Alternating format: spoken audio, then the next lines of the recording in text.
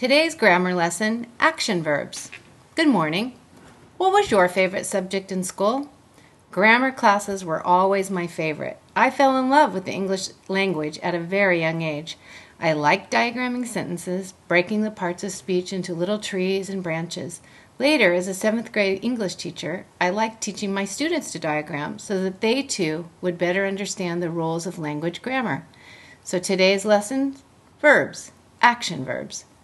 So class, take a look at, I'm just kidding, take a look at James 4 verses 7 through 10. Count how many verbs there are. Submit yourselves then to God. Resist the devil and he will flee from you.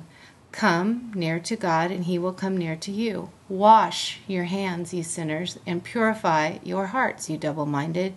Grieve, mourn, and wail. Change your laughter to mourning and your joy to gloom. Humble yourselves before the Lord, and he will lift you up.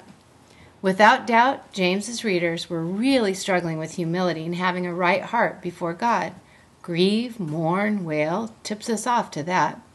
James is having to tell them, get your hearts right. Acknowledge how unclean you are before God.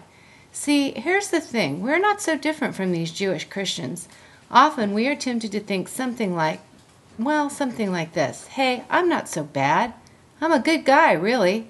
I pay my taxes, take care of my family, don't cheat, don't even smoke, don't usually drink too much. And hey, compared to that guy over there, I'm really a good guy. Really? Well, how good do you have to be to go to heaven? If goodness is the standard, what percentage of good do you have to be? 66%? What if it's 81%? Well, thankfully, goodness isn't the litmus test, but rather grace is. So long as you have taken a hold of it for yourself. And by the way, God doesn't grade on a curve. Your goodness or holiness is not in comparison to the plastic-looking lady at the gym, your next-door neighbor, George Jefferson, or Marge Simpson. You are only compared to the righteousness of God. Yikes! Now how do you stack up? Because no unholy thing will abide in God's presence. In God's heaven. It is of the utmost importance to consider our eternity. Do you think about it much? Truthfully, 83 years is nothing compared to forever. That's where grace comes in.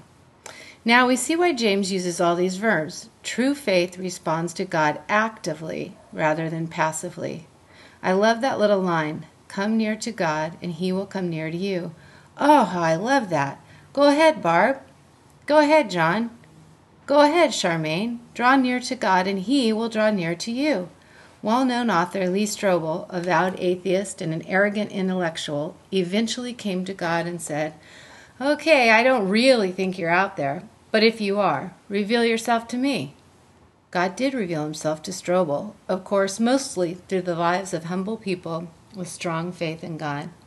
Some of us have been immunized with religion from our youth, just enough so that we never contract relationship, so we miss it. There is an oft-quoted verse in Jeremiah, for I know the plans I have for you, declares the Lord, plans to prosper you and not to harm you, plans to give you a hope and a future, found in 29:11. Okay, that is divinely inspired, but don't stop there. Look at the next 2 verses because they are amazing, where God says, then you will call upon me and come and pray to me, and I will listen to you. You will seek me and find me when you seek me with all your heart. Interesting to note the action we are called to take in Jeremiah's inspirational passage. Then you will call upon me and come and pray to me, and I will listen to you.